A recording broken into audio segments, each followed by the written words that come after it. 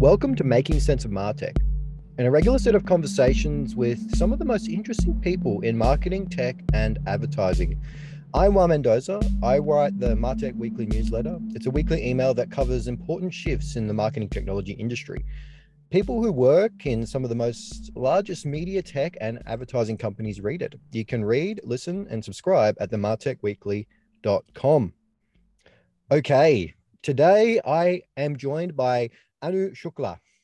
Anu is a serial entrepreneur with over 20 years of high-tech industry experience, having created $1 billion of enterprise value from MarTech startups. She's a founder and CEO of RewardsPay and the co-founder and executive chair of Botco.ai. Anu formerly was the founder and CEO of OfferPal Media, aka Tapjoy, which was sold for about $400 million cash in January 2022. She was a founder and former CEO and director of MyBuys Inc., formerly Rubicon Soft, a venture-backed company acquired in 2011 for $200 million. She started in 2002. And Anu, right back in the day, was a founder of Rubrik Inc., one of the pioneers of enterprise marketing automation. That was about 19 years ago, before the category of marketing automation even existed. She's also a venture partner at Elevate.vc, and she supports and mentors underrepresented Black women, Latinx, and other minority founders. Ms. Shukla also serves on a number of boards of directors, including the Forum for Women Entrepreneurs and Executives and the International Museum of Women as well. She's also on the advisory board for the Levy School of Business at Santa Clara University. So that is a long list of credentials. But today we talk about the wonderful world of marketing automation. By now, you've probably heard me talk about Anu's long and storied career for more than 20 years, building solutions and innovating right back in the 90s in the marketing automation space.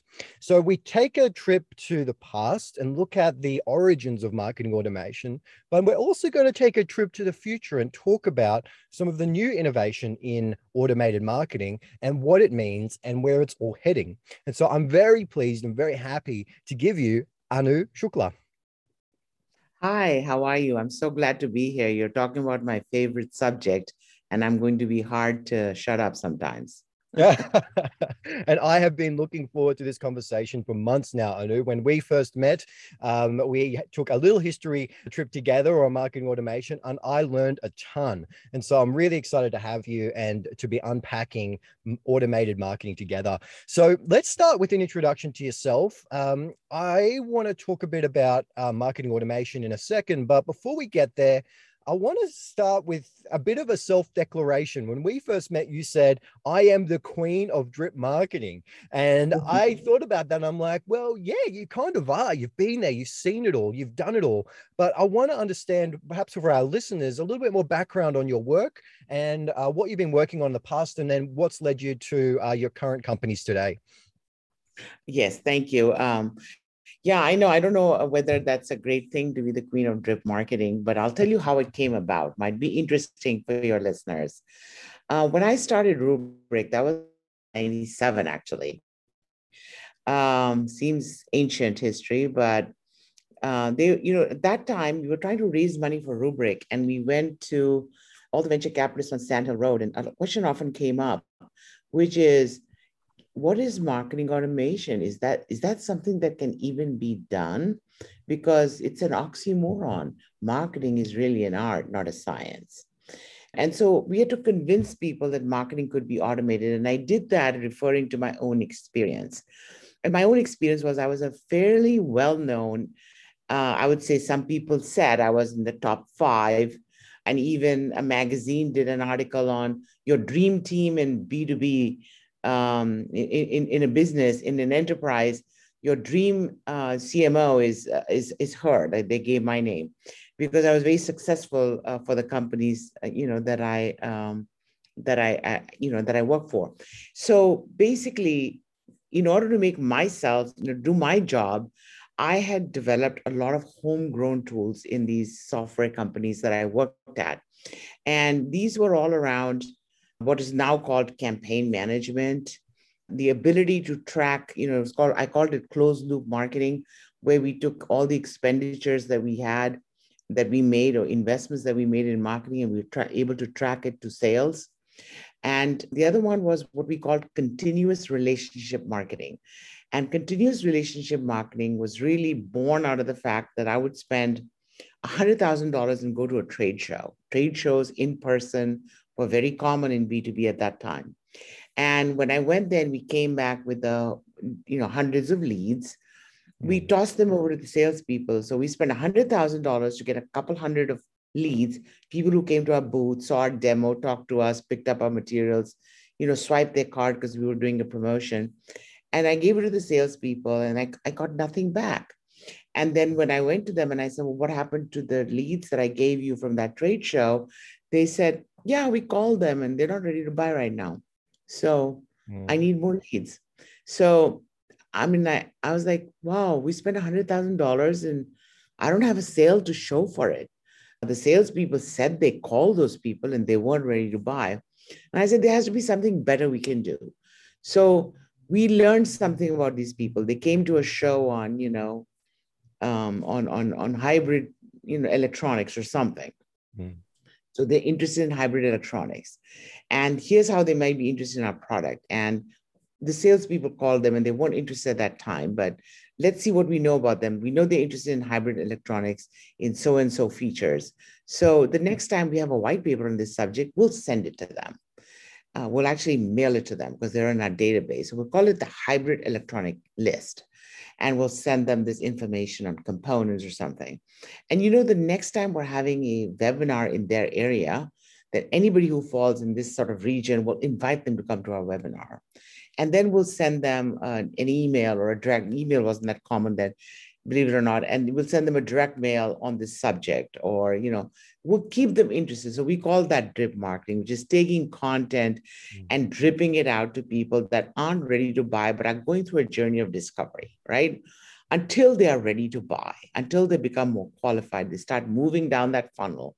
And so this is why I call it, we put a workflow engine, which was graphical, and we put that into our software. And that was the key reason why my first 3 customers at Rubrik were Cisco, Hewlett Packard, and General Motors.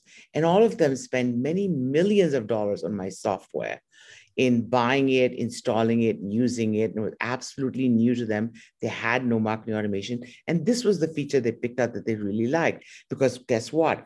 B2B marketers who have big discretionary budgets had that same experience, which is they spent tons of money on some activity and tossed those leads over the wall to salespeople. And salespeople said, I called them, they aren't ready to buy. So here, give me more leads.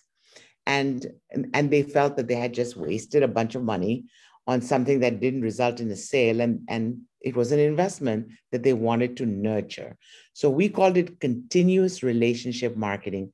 After that, it became a major feature of other B2B software. I see it in Eloqua. I saw it in Marketo. In fact, I know those people. And so, when they showed me the software, I said, this looks a lot like Rubrik. And they went, yes, we like that part of it. It was made better. It was enhanced. Email was added. Other touch points were added. But essentially, it was the same idea that if you have an inquiry and it's not quite ready to buy, since it's a considered purchase, you want to stay with that person throughout, that prospective buyer throughout their journey. And you want to be able to, send them information and be alive in their consciousness so that when they are ready to make a decision, or they need more information, they know how to reach out to you.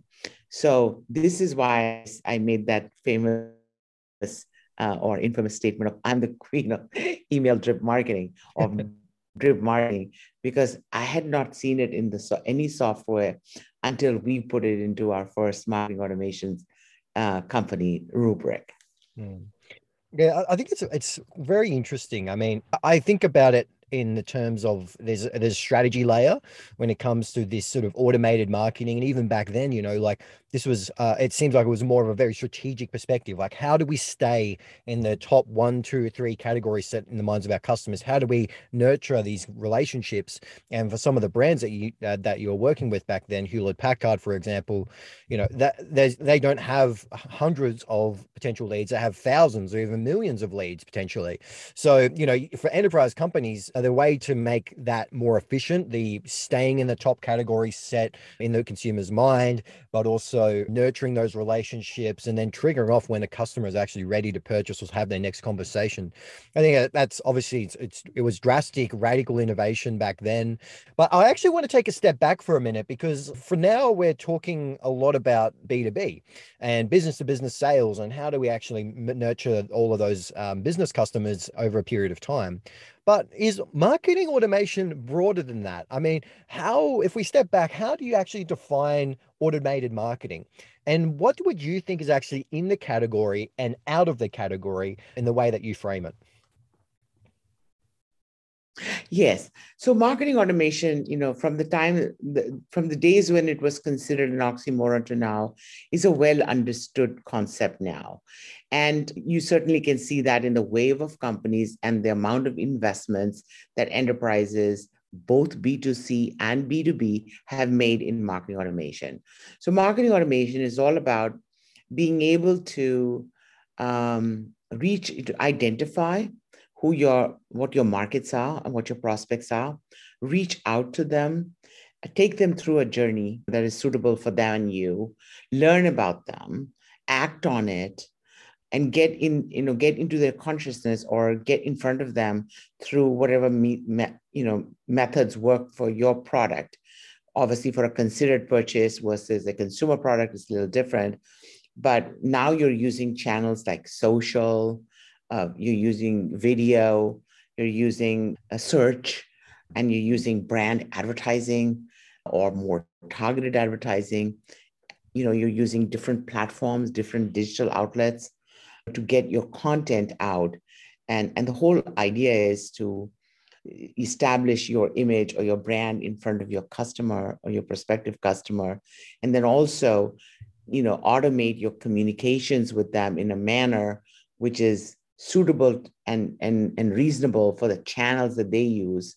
And so you meet them where they are in the method of communication that they like, and give them the information they need, and present your products and services in a manner that makes them want to become your customer. That is what marketing marketing automation encompasses all of that. And as you can see, it will do that in a B2C context and in a B2B concept as well.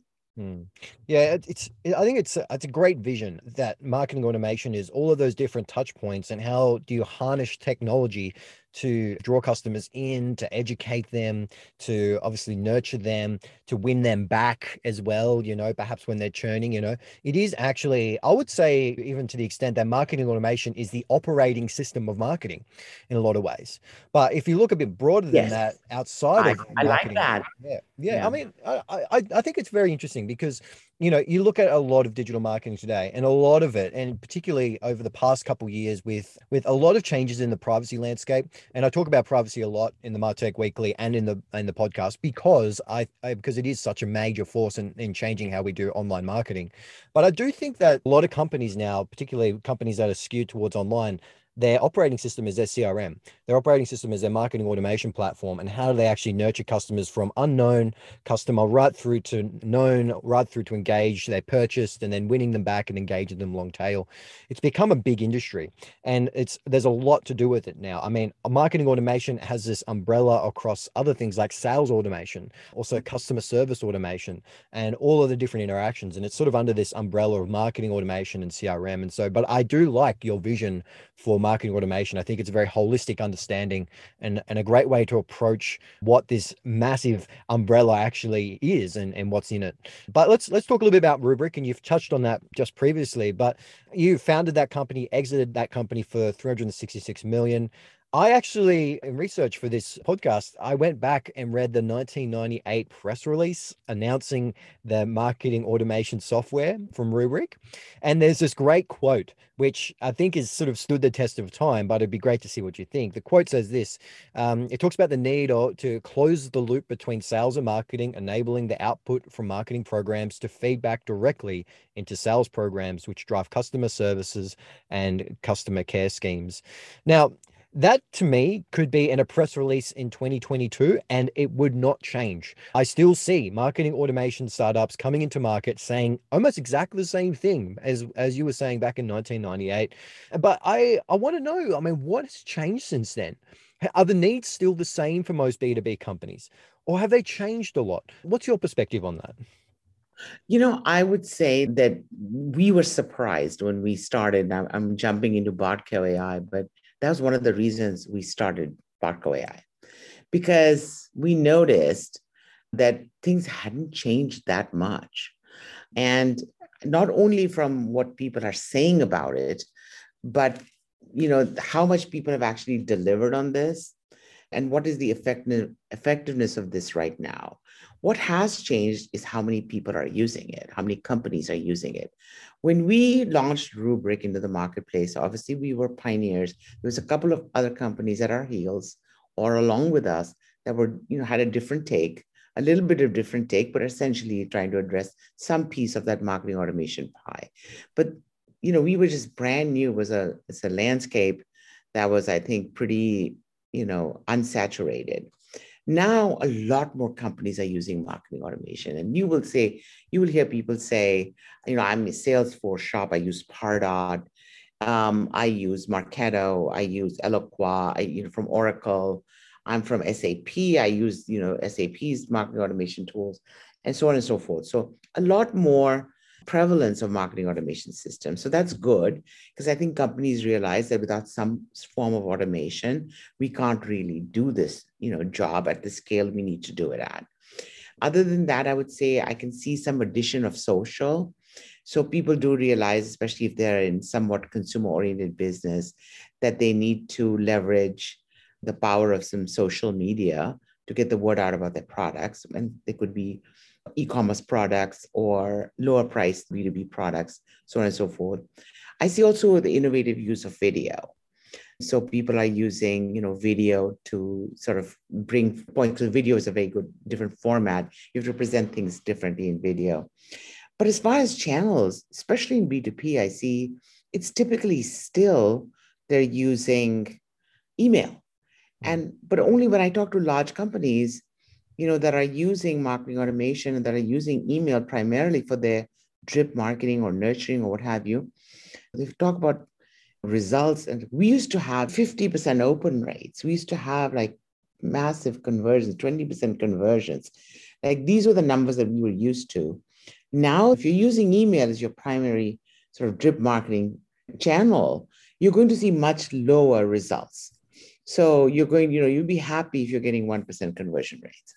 And so obviously our marketing automation users that are using these technologies are under pressure to produce more results. And they don't have enough tools in their bag really if they're just using email. And so they feel a little bit threatened because now, the people they serve, which is usually the sales force, are even more upset, saying, I'm not getting enough qualified leads. What is, this is an unqualified lead, the MQ, there are not enough MQLs that we can then turn into SQLs. And so the whole funnel is kind of jammed up with poor results in the beginning. So that's one of the things that we noticed, that some of these tactics are simply less effective now because there's so much noise because more people are using it, right?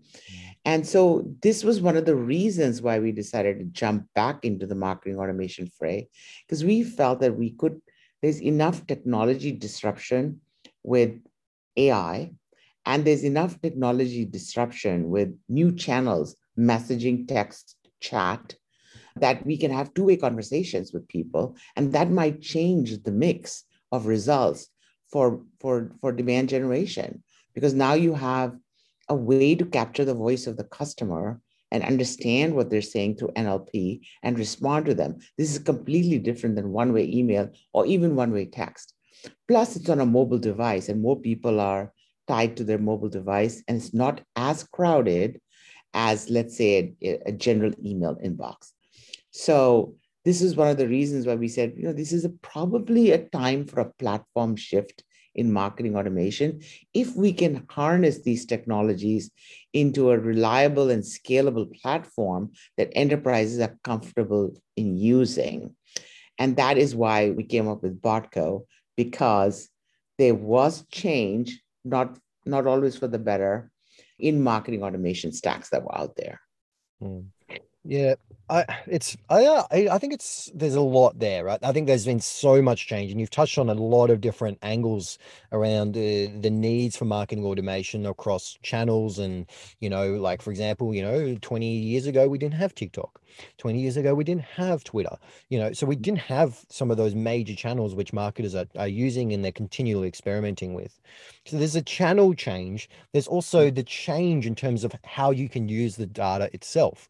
So as you mentioned, Botco AI, and we talk about that company in a little bit. But there's, even across minimum qualified lead to marketing qualified lead to sales qualified lead processes, the algorithmic way you can actually look at those leads and all the different interactions and qualify them so that you can give sales the best sort of group of customers to start those conversations with. There's a lot of that sort of AI data structure innovation that's happened over the years. There's also been the change around going from on-prem to in the cloud as well, which I think is a major leap for marketing automation, because it means you can just go on a browser, and Salesforce has been predicated on that idea. It's a CRM in the cloud, and that was one of the biggest sort of differentiation points for that company when they were emerging many years ago.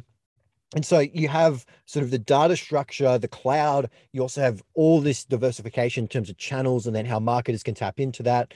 But what remains, Anu, is the same need. I mean, the needs for marketing and the needs of sales have, to this 1998 press release, have not changed. Close the loop between sales and marketing, enable the output from marketing programs to feed back directly into sales programs. That has not changed one bit. All of the things that have happened is there's more options in the market, but there's also more opportunities to make that more efficient and effective. But as you mentioned, back in the day, and when perhaps there was less automated marketing, especially in 1998, there was definitely not a lot of it. But back in the day, email was a golden channel. It was a channel that was so effective. 50% open rates are wild in this type of economy now. 20% conversions off the back of an email is incredible. You look at that and you say, well, even though there's been this massive diversification in channels across social and video and SMS and chat and applications, email's still a massive cornerstone. And it's still, I think, one of the major drivers for why marketing automation has become so successful as a technology for marketers. But it's also the mainstay. So it's still quite effective. Most companies I work with, they have a very well-developed email marketing program. Yes. All their other channels are less developed or they're more experimental. But what are your thoughts? I mean, is email still the cornerstone? Should that change? What are your thoughts? Email is still a cornerstone, especially for transactional emails. And I don't think email is going away. In our days, in the earlier days, people would say the mainframe is dead. Guess what? It's true, 2022, the mainframe is still not dead. Okay. So there's a use for the mainframe, and only mainframe can do that, right? And so distributed computing always said that. And, with cloud, everybody says that on-premise is dead. But you know what? If you're using RPA, you're probably on-premise. And you're a big organization and you're using, process automation, it's going to have to be on premise because it's dealing with so many on-premise and cloud systems both. So I hate to say anything is dead. So I hate to say email is dead, right? Email is very much used for transactional, used in our day-to-day communication. It's used in so many different ways, right? What I'm saying is that in the use of marketing, email is now a lot less effective than it was 5 years ago, 10 years ago, 15 years ago, because of the volume of email and the sophistication of the major email providers to throw you into a promotions tab or to throw you into a spam folder, okay? So you have to, as a marketer, if you're going to stay on top, you have to find other ways to get better results from your marketing dollars, and sending out bulk emails only is not it. So what our customers do, for example, is many of our customers will send out an email, but they'll send you to a landing page where you have a conversational agent that can engage with you. Okay. So they'll just say, chat with us, like right here, so that you can immediately ask, you're really interested, and you open the email, you engage with the content, then they want you to engage further and qualify you while you qualify them and get you into a different kind of, cadence and raise you above sort of the noise. So I don't think email is dead, but I think it needs to be supplemented now. Plus, people are living in chat. And again, this is self-serving, of course, to Barco AI, but people are living in chat and living in messaging. I am dealing with everybody from my insurance company to my bank on my texting. And that's when I pay attention. When it says, hey, you've got, your bill is due, click here to pay now, right? That's when I respond. And when I'm associating with so many people, it's, when they want to get my attention, they'll go into my chat interface and, ping me on Messenger or WhatsApp if they're global. And so when I look at what WeChat has done in China, I really see it as an example of what's going to happen here, or what WhatsApp is doing in India, which is more than email. WeChat is the communication. So one of our clients does global campaigns. It's a Fortune 50 company. They send email campaigns, templates, everything in Eloqua over to PRC and say, here, use this, translate it into Mandarin and you can use this. And they're unused. And they said, no, because we are dealing with all our value-added resellers in this country on WeChat. Therefore, don't send us email campaigns, send us campaigns we can use on WeChat. And their primary business communication is through WeChat with 1,300 value-added resellers. And so this is what I think that we need to enable. You have to meet people where they're at. You can't be having 1% open rates on your email or 2% open rates on your email. That's pathetic and very expensive. When you can have a WeChat channel with and open it up and have much better results, that's what you're going to do. You just have to have the right technologies that make it part of everything you do. So, that integrated with everything. So, not only do you have email, but you also have chat, you have texting, messaging. You can combine all those three together for better results. And you can even use it to drive insights and into the conversations you're having. We used to dream about the fact there used to be this movement about one-to-one marketing. And we would say, this is more personalized. It's like each marketing message is really tailored for that one person, right? That you're trying to deal with. It's not a one-to-many, it's one-to-one. That was the holy grail. And that involved a conversation. Conversations are natural things to do. So I do believe they have a place and they can make your existing dependence on email, less painful. Yeah, there's a great quote from Steve Jobs, no other than the mighty Steve Jobs, back in 2010. I think he was in a conference, and one of the questions directed to him was, at that time, I think Apple were transitioning from Flash to HTML5 in terms of media technologies, and Jobs was asking, your customers are complaining like crazy, moving from Flash to HTML5. Why are you doing this? Why are you sort of disrespecting almost the developer community who built so much on Flash and all of your customers who are so used to this technology? And Steve Jobs, he sort of took a step back and he said, well, we at Apple, we invest in technologies that are on the ascendancy, and HTML5 is on its ascendancy. It's growing, it's rapidly growing. There's a developer community that's very invested, and the technology is superior in many ways. And I think that sort of attitude of looking at the technologies that are ascendant in marketing. So to your point, looking at Chinese channels like WeChat and even TikTok and a lot of sort of the shopping retailtainment type of strategies in that Chinese Asian market, that's on its ascendancy in the same way that email was on its ascendancy earlier. And to your point about email today, I mean, email is almost gatekept by most of the major platforms. So if you're on Outlook, that's owned by Microsoft. If you're on Gmail, that's owned by Google. If you're on Apple Mail, that's owned by Apple. And those companies, they do a lot of screening and gatekeeping around how you can do email marketing. You don't want to be landing in the promotions folder in Gmail, for example, right? You want to be landing in updates or ideally in primary.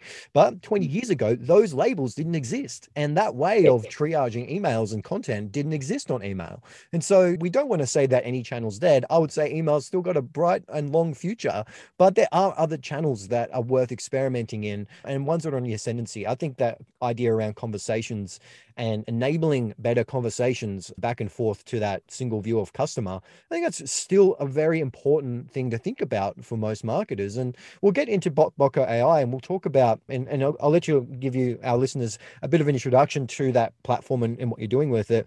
But a note on chatbots, I mean, they kind of had a bit of a moment back in the mid 2010s. I'm not sure if you remember, but back then, Facebook had Messenger and there was a lot of bots on that platform. It seemed like every company had a chatbot app on their website. But what ended up happening was that sort of petered out. There was a big moment. I saw there was like tons of bot engineers in market and consultants and saying this is a new thing in the same way that people said that voice was a thing, Alexa and Siri and other sort of voice technologies. But it didn't really take off. And I think the big reason why was that the technology just wasn't just yet there yet. The conversational bots weren't really able to pick up on context or nuance or be able to facilitate a conversation that's natural in a way that is really seamless for a customer. So it meant that customers had to work harder with these chatbots than just calling up a customer service agent at the end of the day. And so, or a sales representative. So I think, there's a change now, and we'll talk about this in a second, but I want to talk about the why now for Botco.ai. Give us, our listeners, a bit of an introduction to the platform, what it does. And we know that it's a solution for patient care and engagement, specifically in the healthcare industry. But what are you building and why is it important right now? Yes, thank you for that. And you said a lot of interesting things. So let's talk first. Let's lay the groundwork here by just referring to that wave of chatbots that weren't very useful, right? So when I look at, say, sales automation, right, before Salesforce.com and before Siebel Systems, right, we used to have ACT. It was a contact manager. It was very useful. Okay, it was very useful, but it certainly wasn't Salesforce.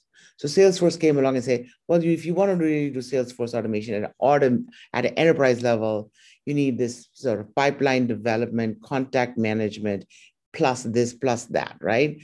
So you need all of this, and then you can really get a good picture of what's going on in your sales pipeline and manage it better. Whereas with an ACT, it's just a contact manager. And that's what I consider the first generation chatbots to be, simply contact, just rudimentary conversations that could be scripted. And so they're limited in usefulness. When I talk about conversational automation right now, it's no less useful or no less robust than, say, RPA, process automation. You're automating the process of this conversation. And in order for it to be useful, we felt it needed certain things, right? And for enterprises to really get value out of it, other than those flim-flam chatbots that anybody put out, right? Was it had to have these following things. Number one, it had to have the ability to have very complicated workflows. It had to have the ability to integrate with your current processes and your current workflows. So whether you want to get visitors from your website, qualify them, and then have them book a call with you or with a salesperson, you need to be able to send it into your CRM system of record, like Salesforce, or whatever you're using, if it's a healthcare, into an EHR system, so that you can have this 360-degree process with a prospect qualified, having a meeting, becoming a customer. So, And you have to be able to track that. And you have to be able to look at, well, how much am I spending on this conversational automation and its subsequent integration so that I can track it to what sales it actually produced. We have customers that use our enterprise chat platform. And what they're doing is they're looking at, well, how many of these people, actually signed up for my service? And they're evaluating it month to month. And they're saying, well, let's say I spend, $2,000 a month on this conversational agent, that chat bot, if you call it the enterprise chat bot, sitting on my website. Guess what? Directly through this channel, I booked $60,000 worth of sales, whether that's subscriptions, move-ins into a senior living center, or people signing in for an addiction program for alcohol. But this is the revenue that I can directly track directly from the conversational interface, right? So we figured it had to have that kind of, tracking, which is, you can see that from our 1998 releases. We focused on what are you spending, what is it resulting in? So ROI is a big deal. Integrated with your current systems. And then the AI machine learning part is very important, because you want to have a natural conversation. You don't want to run out of room in the first script. And then that leads to the ability to training. And you can't have training without having a heck of a dashboard that shows you, here are all the conversations. Here are how many messages took place in each conversation. Here's where you didn't have a good intent match. Here's where you went on fallback. Here's the topics that you didn't think about that you need to add. So we don't have to be like a consumer product like Siri, for example, or Alexa, where you need to have like 98% plus accuracy. But we need to be pretty close to it for an enterprise to use it and for you not to run out of steam. So we believe that only adding these things and integrating them with your current stack would actually make things useful, so that the problem with the older generation of do-it-yourself chatbots was that they weren't very useful and they ran out of steam. And so the good thing about them was they were cheap or free. But when you actually are tracking your ROI of a conversational automation at your website and you're using it to drive revenue streams, and you're tracking it very carefully, you need something that can be very useful. And that's what was the thought behind the amount of engineering and effort and pure technology we put into Botco AI. There's one piece here I'd love to unpack, which is the analytics angle. And I think you just mentioned that around being able to have dashboards and to see and track revenue off the back of conversations facilitated by a machine. But the analytics piece is, to me, it's almost like analytics 3D, because at the moment, there's marketers get analytics from a customer data from a bunch of different sources, right? There's CRM, what are customers spending, what's their conversion of emails, their web traffic through Google Analytics or Adobe Analytics. So you got like web data, perhaps you got social media metrics and ad spend and all those advertising metrics. Then you've got your customer data layer metrics as well. What's your core customer doing and what are they spending on? And then you've got these more fluid or more flexible methodologies like NPS scoring, which is more survey based to customers. So you're proactively going out and asking customers to rate your company, if they're going to be a promoter or not. But the missing piece is the combination of both that sort of quantitative and qualitative sources of data, whereas conversational bots at scale give you not only what is the conversion, what's the effectiveness of that particular chatbot channel, but also what are customers asking.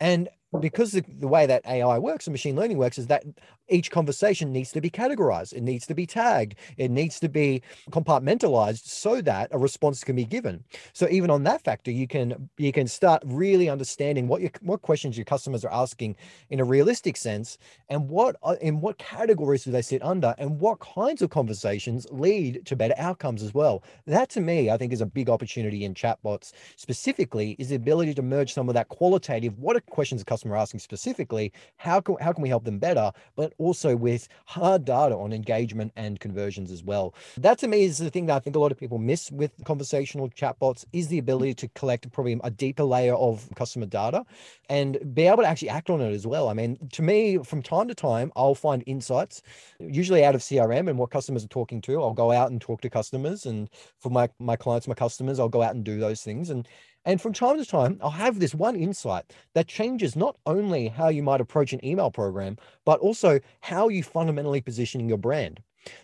Often that is the case, is that some of these insights from a customer can lead to drastic changes and significant results. So I think there's a big opportunity there just from the analytics perspective, outside of all of the other customer engagement and efficiencies you can gain as well.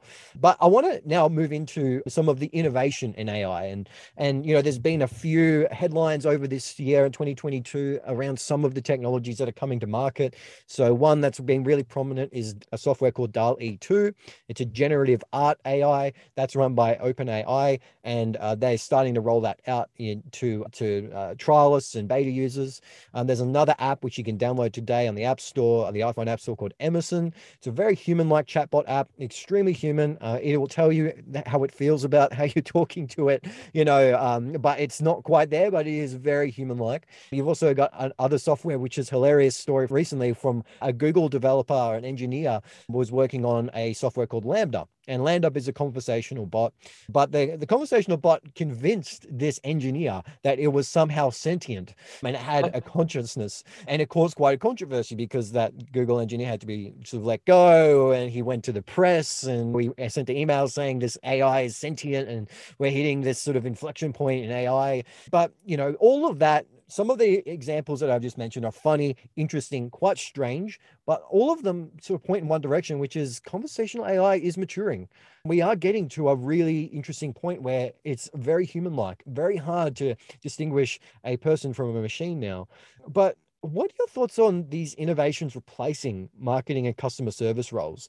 Is this going to significantly augment how marketers go about doing their marketing and also customer service and sales?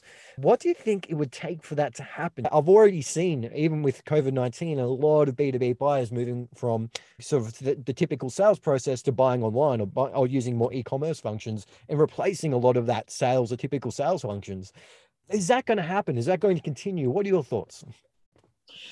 I think that I like to think of it as the AI or the conversation bot is going to become more and more useful versus replacing a marketer or whatever, right? I did hear about the sentient story, and I told one of my customers who brought it up, I said, yes, our bot also told us that we're not charging you enough. We didn't really train it for that, did we?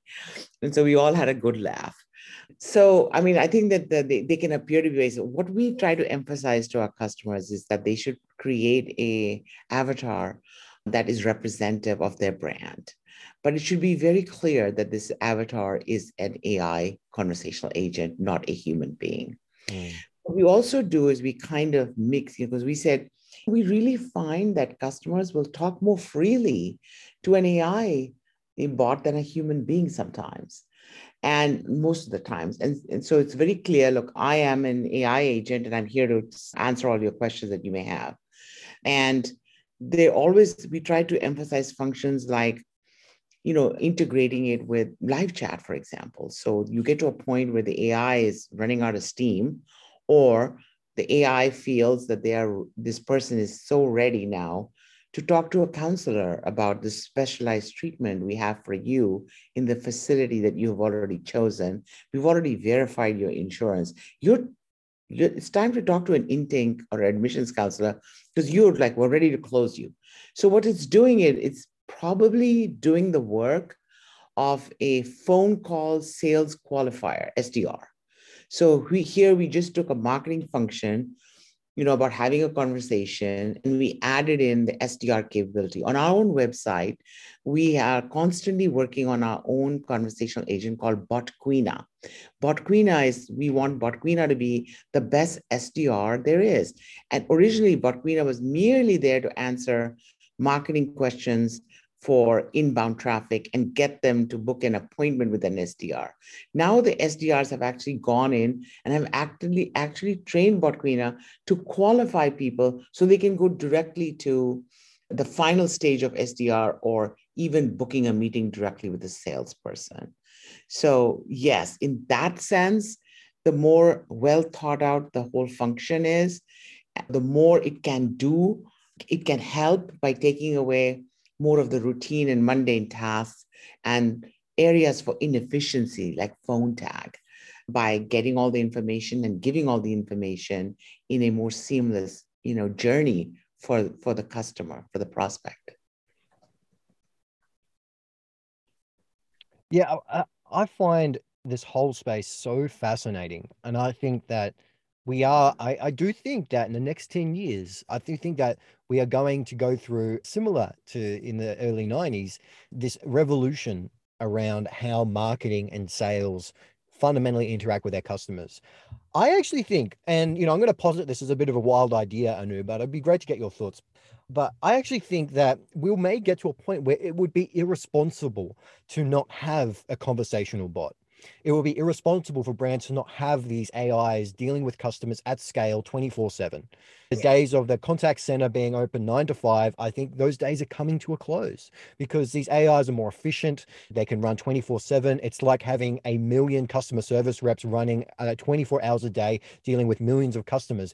That's the kind of scale that you can get to. But it could also be more socially responsible as well. If you have a bot, it's running off defined rules. There's no sort of discrepancies between customers dealing with people in certain ways. There's a lot more fraud detection as well. There's a lot that can come in that package in terms of conversational AI.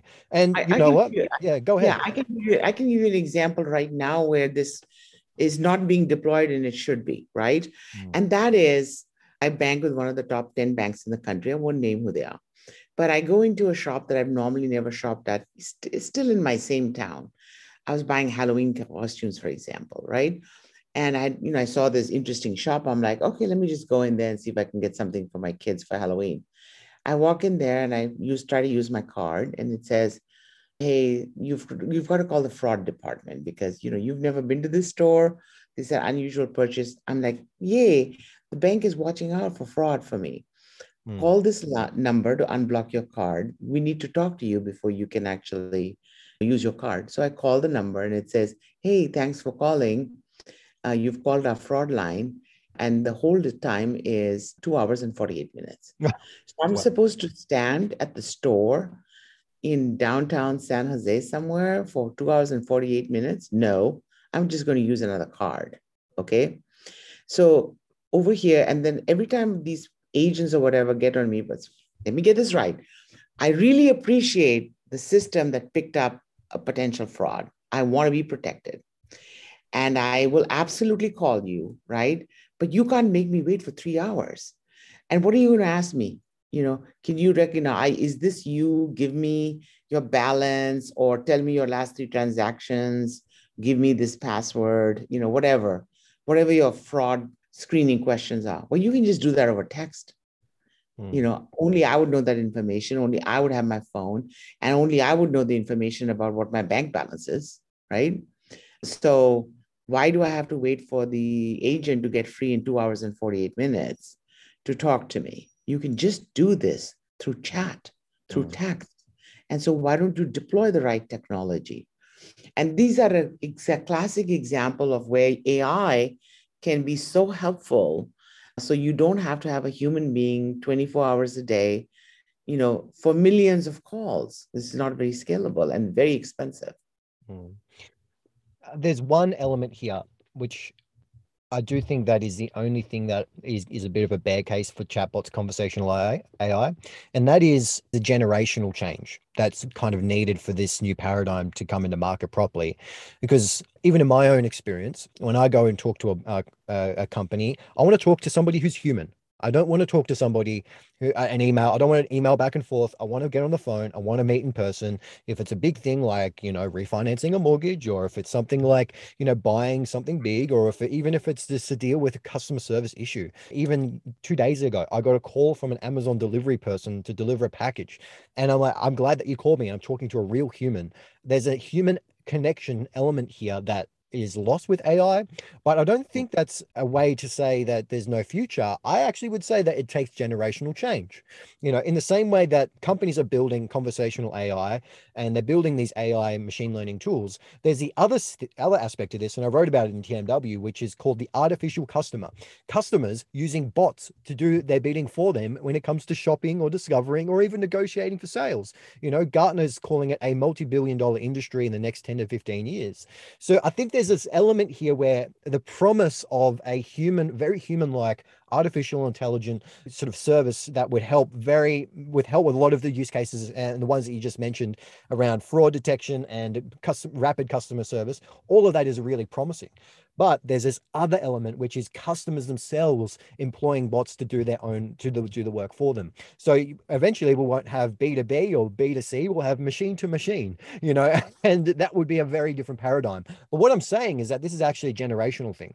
The next generation that comes after us will be more comfortable with dealing with machine learning directly as a customer, as a consumer, as a patient, and the generation after that will even be more comfortable. So I do think there is a bit of a generational thing that may take 50 to 100 years, because people take a while to get used to new innovation, Right. and it's only speeding up. But I do think there's a lot there around generational change, around how customers use technology themselves and how they automate their own buying purchases and their processes. But all that to say is that I think there's a bright future and there's a lot to think about, particularly as we move into these new phases of marketing automation, the automated marketer, I should say. But I want to close out, Anu, and just talk briefly about your role as a venture partner at Elevate VC.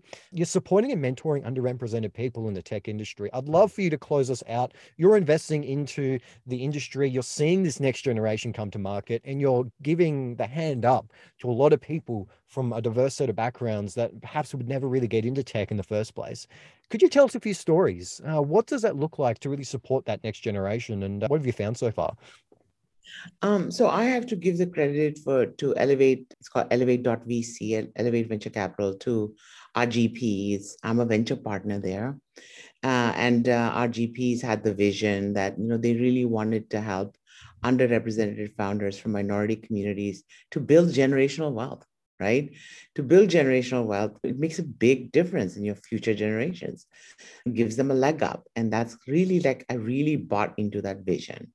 And that is why I joined them as a venture partner. And so my job is to give my input on areas that I'm good at or I know something about and vet the deals that come in.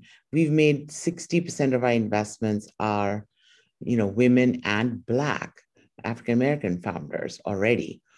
And so 100% of our capital of our second fund two is about $50 million is deployed in the communities that we have targeted, the underrepresented communities. And sometimes I personally invest. Of course, I invest through the fund, but also personally invest in a company. I would take a board seat or take an advisory board seat or just mentor and help those founders. And it's just like an amazing, rewarding, and such bright people and no dearth of deal flow that meet our criteria. And the whole idea is of our fund is also to make money. So not only do we follow our mission, but we actually are very good at making money as well. So it's satisfying from both perspectives as an investor and also as somebody who's trying to follow the mission and create generational wealth for underrepresented communities. One of the companies that we've invested in, I have personally invested in, is a company called Reverie, which is basically an LGBTQ, online and streaming channel for that content. And the company has grown its audience, its revenues, its advertiser base.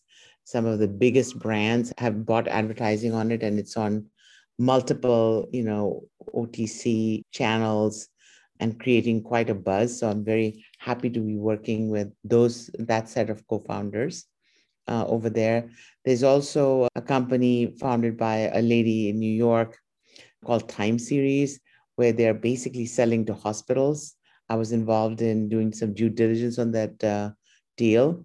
And it's basically a way for hospitals to in an automated fashion, account for the time that they spend on certain clinical, projects, so that it can be accounted for and billed to the right sponsoring agency, either government or nonprofit. And so it's already installed in 7 to 10 hospitals, and it's a female and African American Black founder. So again, very good, very innovative product, rapidly growing. And so those are basically some of our portfolio companies, but we see a lot of great deal flow, very qualified, and it's really a pleasure to work with these founders. They really have that drive, and it's really nice to support them in that mission. I absolutely love that, Anu. I mean, I love that there is more investment going into people that are not as well connected. I mean, you've been in the VC game for a long time, and I've been dealing in that space a little bit myself, and a lot of it is relationships and warm introductions and being able to have an opportunity to tell your story and to tell the story about the brand of the company that you're building and why it's important. Even just getting spots to talk about what you're doing to the right audience it's a massive undertaking from people who don't have those connections built in with family and friend networks as they grow up. So I love what you're doing. I back it. I support it. I think it's just absolutely wonderful to see innovation coming from all different parts of the world and from different cultures as well. So yeah, really appreciate the work you're doing there. Well, this has been a wonderful conversation. I mean, we've covered both the history and the rich history of marketing automation. We've looked at the future. We've looked at what could change and what are the risks and what are the challenges and what are the awesome opportunities that are out there as well. But Anu, I'd love for you to give our audience a place to go and visit, to perhaps have a conversation with you. And where can we find Botco AI as well? Sure. So you can certainly come if you want to find out more about Botco AI. We're on LinkedIn. We're also, of course, our website is botco.ai. And I'm on LinkedIn, Anu Shukla. You can find me there. My email is ashukla@botco.ai.